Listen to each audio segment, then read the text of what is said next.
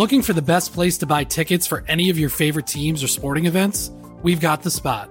Our partner, StubHub, has been the leading ticket marketplace in the world for over 20 years, providing a 100% guarantee with every order. From a worldwide selection of live events, the widest choice of tickets and industry-leading partnerships, StubHub has what you need to purchase with confidence. StubHub, an official partner of The Athletic.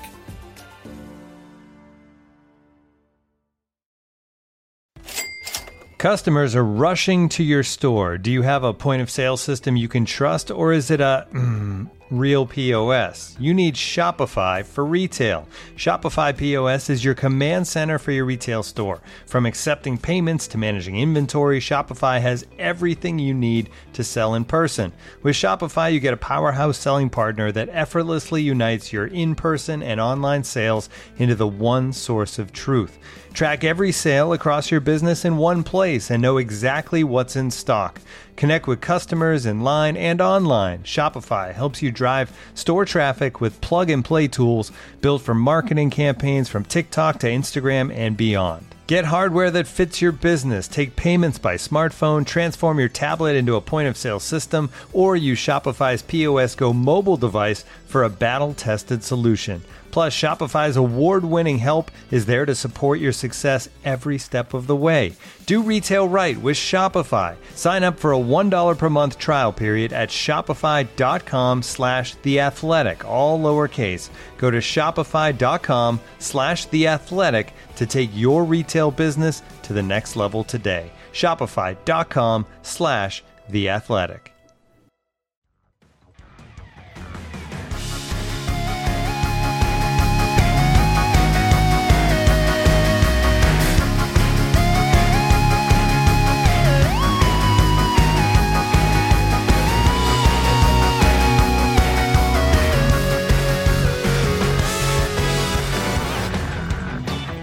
Hello and welcome to Front and Nationwide. This is the Athletics dedicated Blue Jackets podcast, playoff edition. Blue Jackets-Bruins game 3 tonight from Nationwide Arena.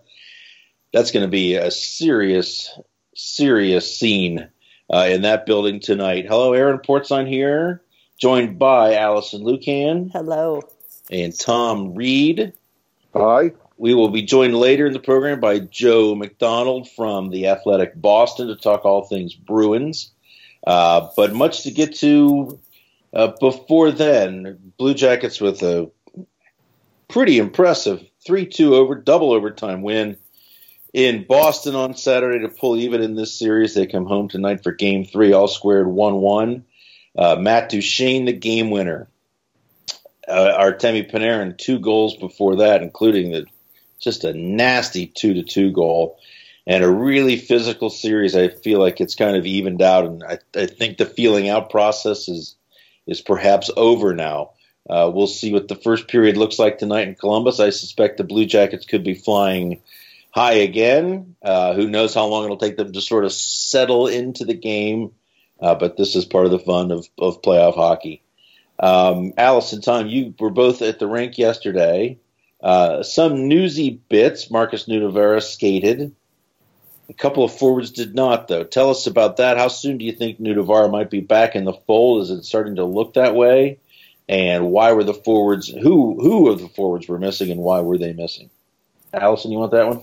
Sure. As for Nudie, I mean, you've talked to him more than we have, Aaron, even in Boston, and I don't know how close he is. We did not speak with him after practice yesterday, but you have to imagine maybe Game 4, maybe, because he's got to get his legs back, obviously, particularly for a series like this, sure. And he has to be, in my opinion, obviously 100% again to enter, particularly a series like this.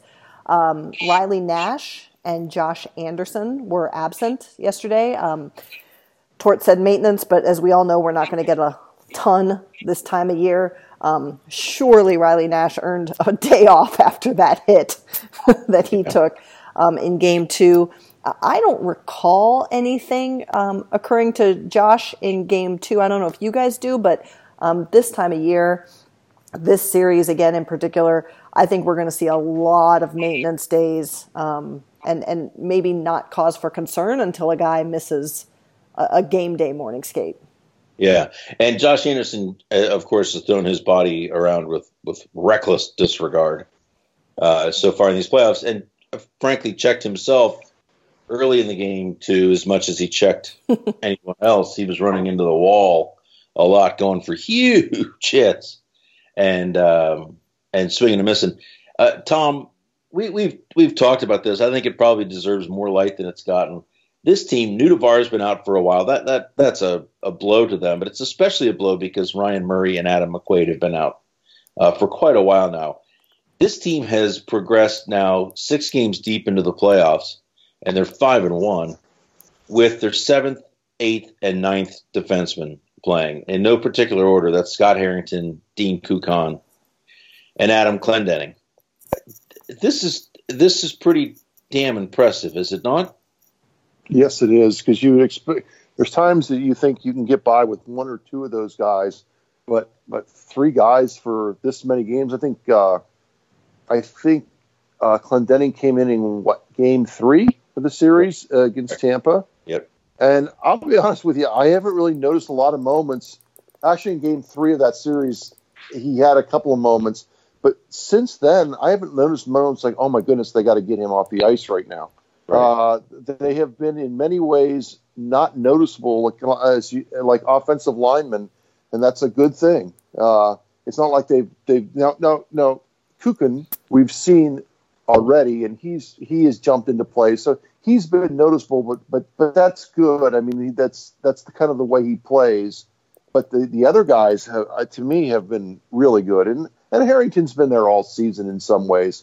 But I do think it's a nice story with all 3 of these guys because they have, in their own kind of way, you never give up. You never give up on your dream. Harrington wasn't a full-time NHL player. This is by far the most he's played. Clendenning, all those bus rides of his career, is now finally got his first chance to play in the playoffs this year. And Kukan, I mean, undrafted player who's come up through the ranks and is playing really well at an important time. It does speak to the organizational's depth, and they've done a really nice job. Clendenning he played 14:40 in the last game. That's the most he's played, of course, double overtime. So the minutes have been limited. But to your point, there have not been too many instances where actually there haven't been any since you mentioned Game 3. There were a couple of shaky moments early. After that, I've never looked down on the ice and said, my God, Clendenning is totally out of his element, and they've got to be really careful with how they use him. Allison, do you have the same feelings when you look at this? Is a guy, Clendenning, it's bounced around and has been regarded as a guy that can put up points in the minor leagues, but is not a defending NHL defenseman. I think he's been okay. Allison? Yeah, I completely agree. In fact, I would go so far as to say there have been, and maybe I'm grading on a curve, but there have been moments that I have noticed him and say, "Oh, good job there. Good play, smart play." Right. And these are the times we have to be careful. He's looking really good in the numbers, but to your point, he's playing very carefully selected minutes and very limited minutes. But full marks to those guys because in this situation, round 1, round 2, what have you, I think all 3 have really stepped up and in no way been a liability. Yeah. And to add one more point to this, but them being able to play as they have, even in limited minutes, that takes a few more minutes off Zach Werenski and Seth Jones, who are playing enough minutes to begin with, right? But any little stretch where you can get those guys on the ice, Harrington and Clendenning, and not have to pay for it, is buying time for your top 3 or 4 defensemen. So that's another added benefit to them being able to show themselves as really competent playoff defensemen. The really big help here, of course, has been Kukan's ability to play with Savard on the second pair. Because that's you can hide one pair, kind of. I mean, I think that even that's hard in the playoffs. But you can't hide 2 pairs. And for Kukan to be able to play with Savard, I think he was up over 25 minutes in the last game, which was probably a career high for him. That to me has been the really one of those real rise to the occasion type moments. Because boy, could have been disastrous if they didn't. If those guys are all a little overwhelmed by the situation, oh boy, like that's a tough one. And really, you could say that's a big part of them being able to pull away from Tampa, because those games got more difficult as the series went on, and those guys did not shy away or melt. Alexander Texier, the 19-year-old rookie from France, it had been smooth sailing through 5 playoff games, and he's into his 6th and commits turnover in the 3rd period. Tries to zip the puck across to Seth Jones, gets about 20% of the puck, and instead just sends a nice little soft cloud pass right into the slot. Jake DeBrusk gets the puck, dumps to Pasternak. Bob makes a difficult save look easy, but we don't see young Mr. Texier after that. He was back for regular line rushes yesterday, you guys have said.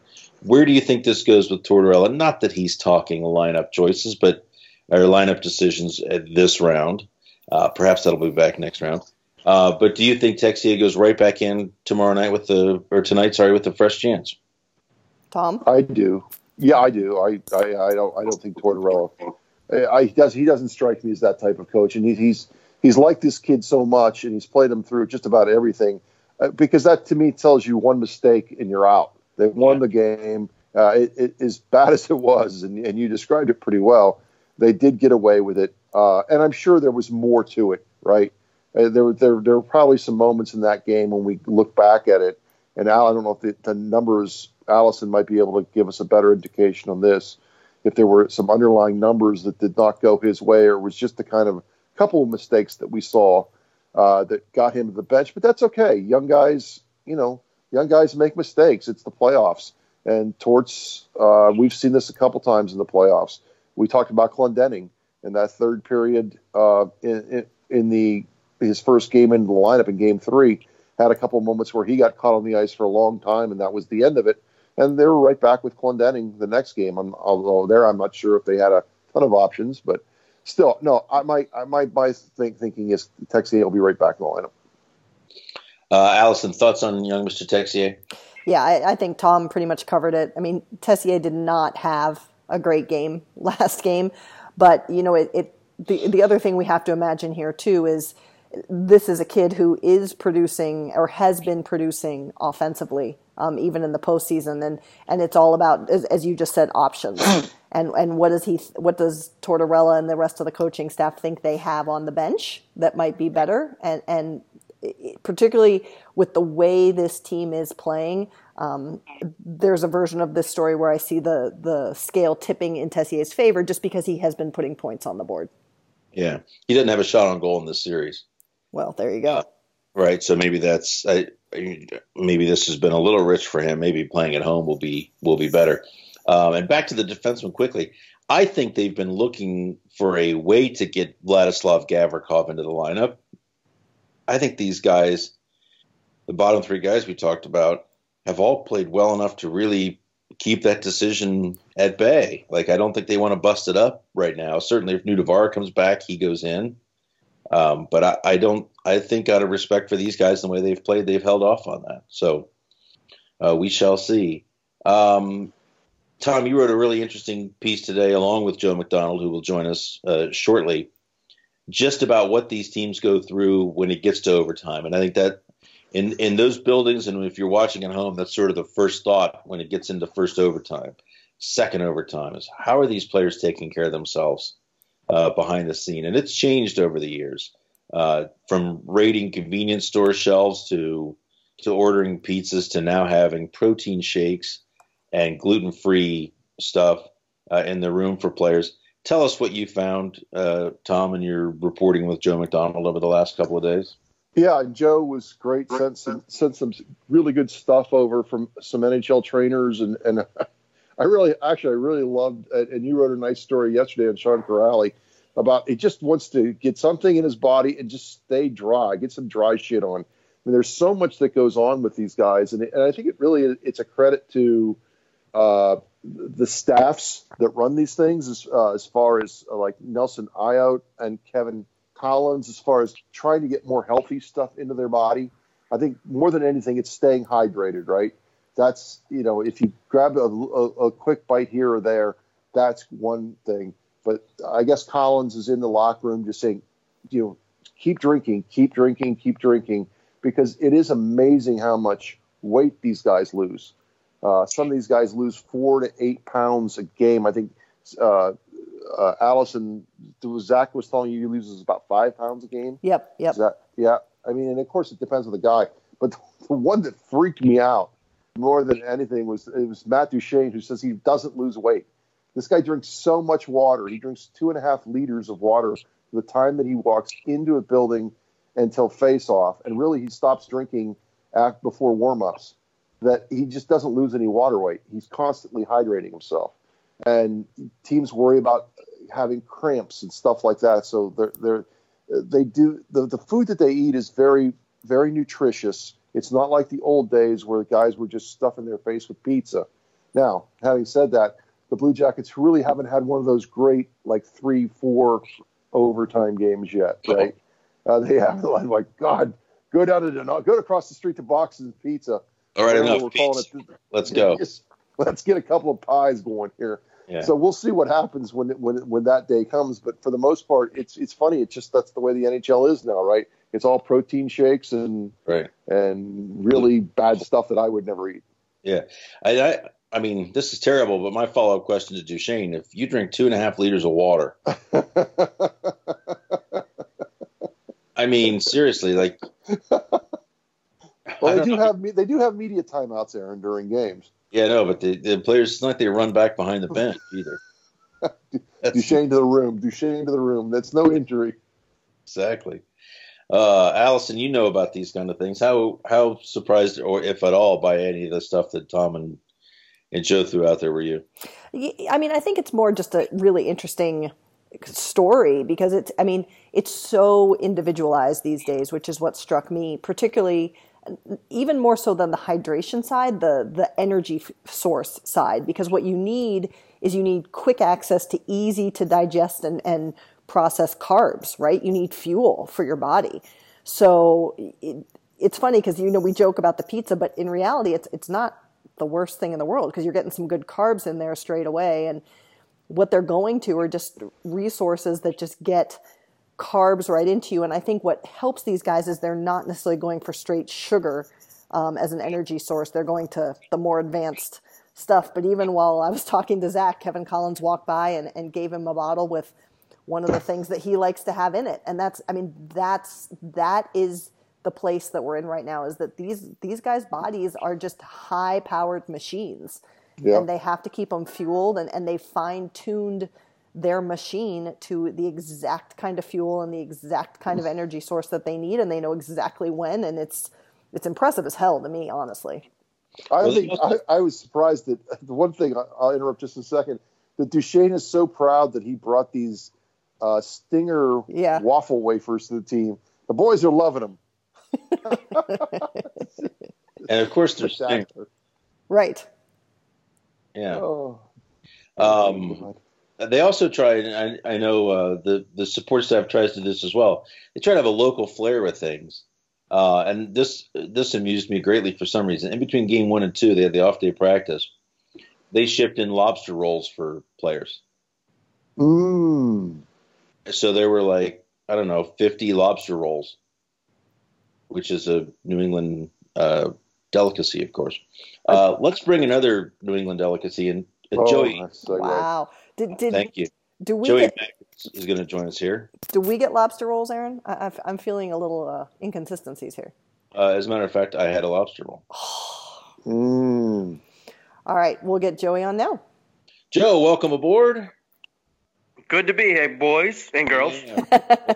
Welcome to Columbus. You know about the cannon, just a heads up. I love it. The Bruins did some tweaking yesterday with their lines. Who knows if these stick? I know Torts is doing all sorts of weird stuff in the warm-ups just to throw off the Bruins, which I don't think it is at all. But where are the Bruins going, and what might we see in Game 3 tonight in Nationwide? Yeah, it was interesting during practice on Monday, right? What the heck? What's today? Today's Tuesday, right? Yeah, Monday. Yep. Back in Boston. He had David Pastrnak playing on the third line with Charlie Coyle and Marcus Johansson, and he had Danton Heinen up with Marchand and Bergeron, which is interesting. And then he had rookie Carson Kuhlman with David Krejci and Jake DeBrusk. I would be shocked if he actually went with those lines, at least to start Game 3. But Butch Cassidy actually gave an interesting description or answer when asked about it. He said, look, we put Pastrnak with Coyle and Johansson in Game 2, and if we decide to go back with that, at least they get some practice time together. So I think that was just the reasoning for that line of practice. But look, I mean, David Pastrnak, he's got to get going for the Bruins. I mean, he's been, it's been radio silence from him basically the entire postseason here. And, he was one of their better players for basically the entire season. And then all of a sudden when they need him the most, he's not producing. So they got to get him going. And maybe that was just, a wake-up call for him to say, look, if you're not going to do it, then we're going to put you on the third line. So, but I think at least to start Game 3, I think we're going to see Pastrnak with David Krejci. But who knows? We'll see what happens. Yeah.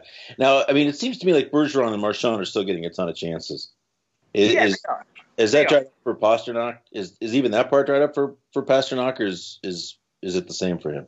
The one thing that we know about Cassidy is that instead of looking at lines as a trio, he likes to put pairs together and then throw a player that complements those other two. And obviously, Bergeron and Marchand, that's the pair. And throughout this season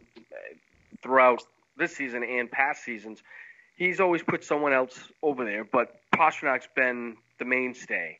And the way that those three work, it's unbelievable to see how they move the puck when they're going. And, I mean, that's why they were one of the best lines in the NHL this season. Sure. But as far as those two, I mean, they are getting their looks. Everyone knows that Bergeron's office is right there in the slot, in the bumper position, and they try to get him the puck there. And Toronto did a really good job they actually triple teamed him in that area, and he was still getting looks.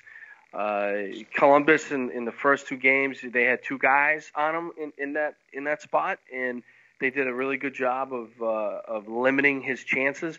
But when you talk about Bergeron and Marchand, I mean, they're just so talented that eventually they're going to get quality chances. Now it's just a matter of finishing, and that's what the Bruins need right now.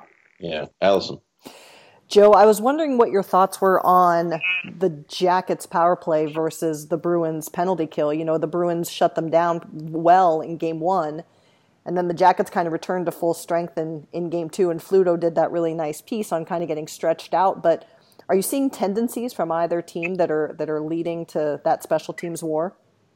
It's great when you look at it, Allison, because and even Bruce Cassidy had mentioned it that you're going against one of the best penalty killing units in the league with the Blue Jackets, and when you look at the Bruins power play, the top unit at least is pretty damn good. But the issue is that they're just out of sync right now. I mean, Cassidy mentioned it after Game 2, and even at practice on Monday, they were all over the place. It's like even during practice, it's like they can't even get together.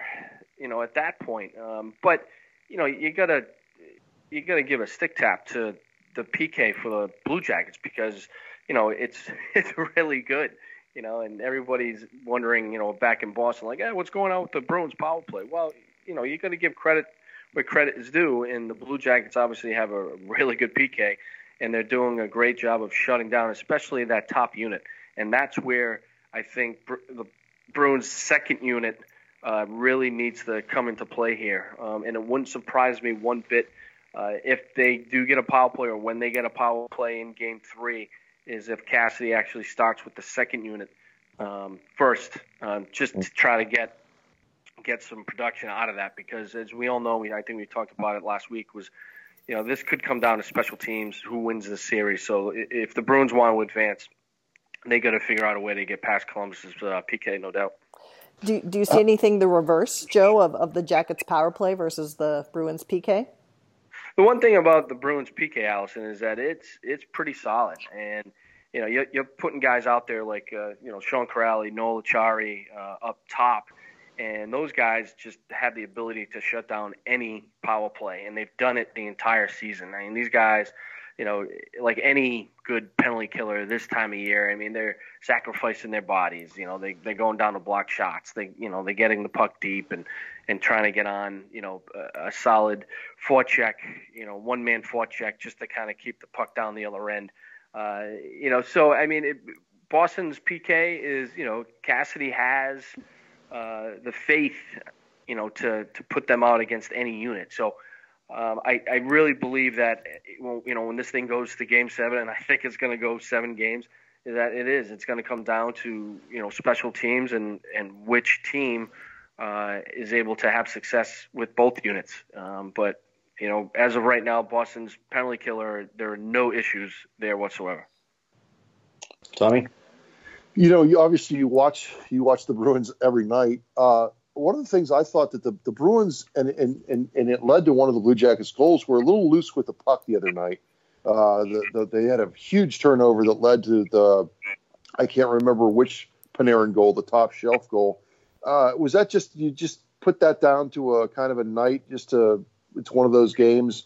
Every team's going to have one of those games where they're turning the puck over a lot, because it seemed to happen, especially the first half of the game, with some frequency, with just turning the puck over in their own end. Yeah, Tom, it was those turnovers were obviously a cause for concern for the Bruins, and that's unlike them. Their breakout is pretty solid. I mean, it usually runs pretty smooth. Their idea is to make that one pass to get it out of their own ends, get through the neutral zone and get the puck deep. Or if they're feeling some pressure, then just to flip it out into the neutral zone and go get it. And they're really good at retrieving pucks to a man. But the turnovers that they had, that they've been having not only in the first 2 games of this series, but against Toronto as well, it's kind of, that's not the Bruins. It was definitely a cause for concern for Bruce Cassidy. And I mean, you're talking about Zdeno Chara turning over the puck. Charlie Coyle with it's been unbelievable to see Charlie Coyle play as well as he has. But then all of a sudden he turns the puck over, and twice in this series his turnovers led to goals. Right. So he knows that he has to be better with puck management. And I tweeted it out during Game 2 is that the Bruins' puck management right now is just terrible. It's awful, and they pride themselves on puck possession and controlling the play. And when they're turning the puck over, as you mentioned, it's not good, and they're definitely going to have to clean up that area, because especially here in Columbus, with this kind of environment, they're turning the puck over. This place is going to go nuts, especially if the Blue Jackets get quality chances out of it. So that's definitely one area that the Bruins need to clean up. Joe, did you? This stood out to me in the first period, especially in Game 2, that I thought both teams were trying to absolutely bludgeon their opponents for sure. I felt like Boston played more within their system early in the game, and Columbus was going way out of the way for home run hits. And I felt like they settled down a little bit in the second and the third period. But it feels like there's been a physical toll exacted on both of these teams. But have you noticed the Bruins starting to look run down in that double overtime? I feel like they almost needed the back-to-back days between games this time. Yeah, the back-to-back days obviously will help both teams, but certainly from a Bruins perspective, in that double overtime game, you actually saw guys, kind of laying off the hits a little bit. I mean, obviously at that point, these guys are exhausted, right? And playing with that physicality, really does a number on these guys. And so I think part of both game plans for both Cassidy and Tortorella is, look, we need a strong start. You need to go out. You need to play physical. You need to set that tone early and then settle in. And I think the Blue Jackets have done a very good job of doing that. And then the Bruins, they get that start, and that's why Cassidy normally starts that that fourth line of Crowley, Achari, and Nordstrom, just to kind of set that tone. But without a doubt, I can't see these two teams, and obviously one will advance. I can't see them keeping this physicality up at this pace, because come the end of the series, I mean, these guys are just going to be totally worn down, and it could affect the outcome of the series. So I think moving forward here is that they're looking for that quick start. I think, get that physicality going, set that tone, and then maybe settle in. And I think you're probably going to see a lot more of that, especially here in Columbus. Yeah, I think the first period tonight's going to be a gong show. Yeah, no doubt. Just because it's going to be, this has never happened in Columbus before. Like, a game like this has never been staged here, which is really something. So, Joe, thanks for joining us. Really appreciate it. We'll see you over there at the rink this morning. All right, guys. Thanks. And thanks, everybody, for listening. Aaron Portzline, Allison Lucan, Tom Reed, I'll say thanks for reading, watching, listening, all that good stuff. We'll be back with you in a couple of days prior to Game 4. So thanks for being with us. We'll talk to you all soon.